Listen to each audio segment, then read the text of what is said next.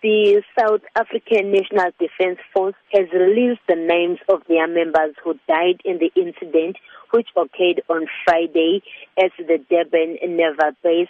And the names of their members, they were a 41-year-old leading seaman, Mithral Ramdin of the Bluff in Durban, 26-year-old able seaman, Francois Mondel of George in the Western Cape, and 21-year-old seaman Hendo Tebok of Buckfell in the Western Cape. 6 men died on Friday in a sewage pit in the naval base in Durban in what has been described as a freak accident. Is it known when the names of the 3 public works contractors will be released? The Department of Public Works has also released the 2 names of workers out of the 6 people who died. The 2 workers who died are Thokozane Makoba, aged 40 from Kandla, and Pelani Zondi, aged 27 from Greytown.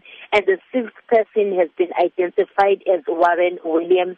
And also, yesterday, the Minister of Public Works, Tulas Ngesi, visited one of the families in Kandla to convey his words of condolences. And then today, the team from the Department of Public Works is expected to visit the Zondi family at Greytown. All the departments that are part of this whole incident, that is the SANDF Public Works and the Department of Labour, they will be conducting some investigation to find out exactly what happened. Then later, the departments are expected to update us on what exactly happened. Have the families of those killed been notified? Yes, all the families have been notified. However, it's not clear right now when their funerals will be taking place.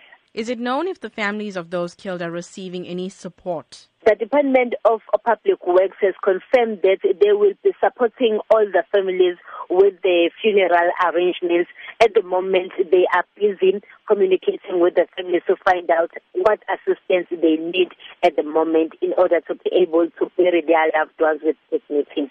And also the Department of Public Works has mentioned that they will also be compensating the families of these people as they died on duty.